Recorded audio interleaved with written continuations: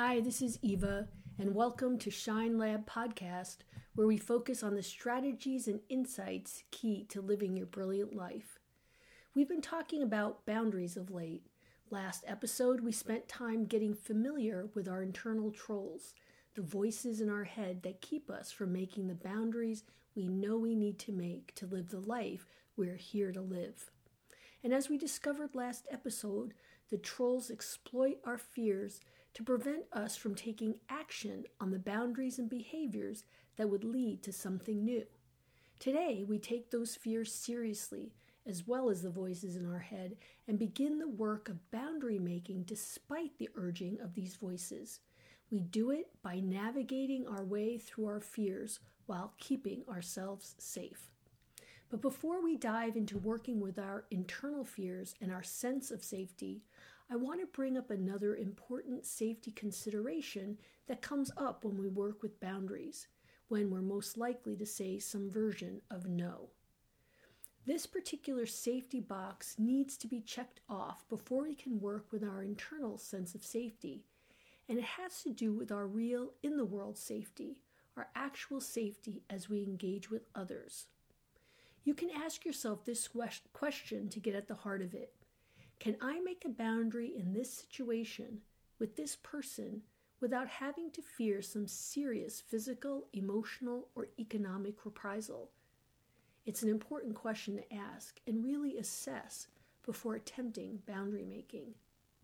If you have any concern that saying no could cause you real harm, then this would not be a good environment in which to practice your boundaries and challenge your internal experience of fear.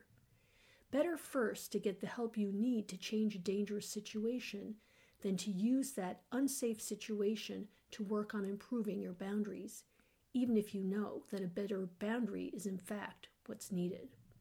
Because making boundaries has a tendency to stir things up and can generate reactions in others. So the first order of business is always to make sure your situation's a safe one. And that's where we start our discussion today, after we've determined our situation's safe, and when we feel moved to make a boundary, well, that will give us more of something we want. More time, more space, more freedom, more peace. For example, I might want to say I won't drive the neighborhood kids to soccer on Friday because I want to spend that time visiting with a friend who's in town. That's a boundary. Saying no to someone or something to say yes to ourselves, even if the yes we say to ourselves is open-ended, like when we just say, I won't drive the neighborhood kids to soccer on Friday, and leave it at that. Saying no when we want or need to is always a yes to ourselves.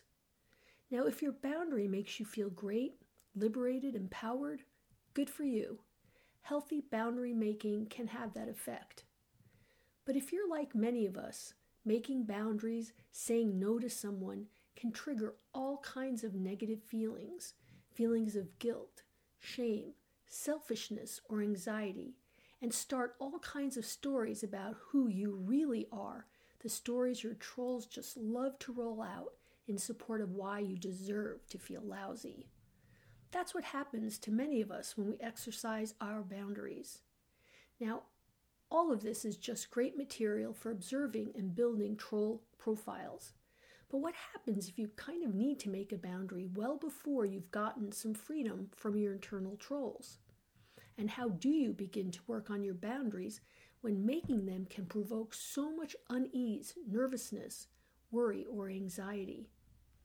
We always begin from a place of safety, which means we practice first with the boundaries that provoke only mild internal discomfort. If we can tolerate mild discomfort, we practice next with our general discomforts, feelings like awkwardness, unease, embarrassment, or apprehension.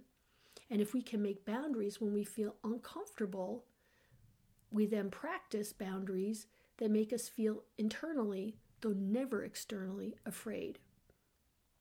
Maybe I feel sick over needing to tell my spouse that if he doesn't stop cheating, the marriage is over.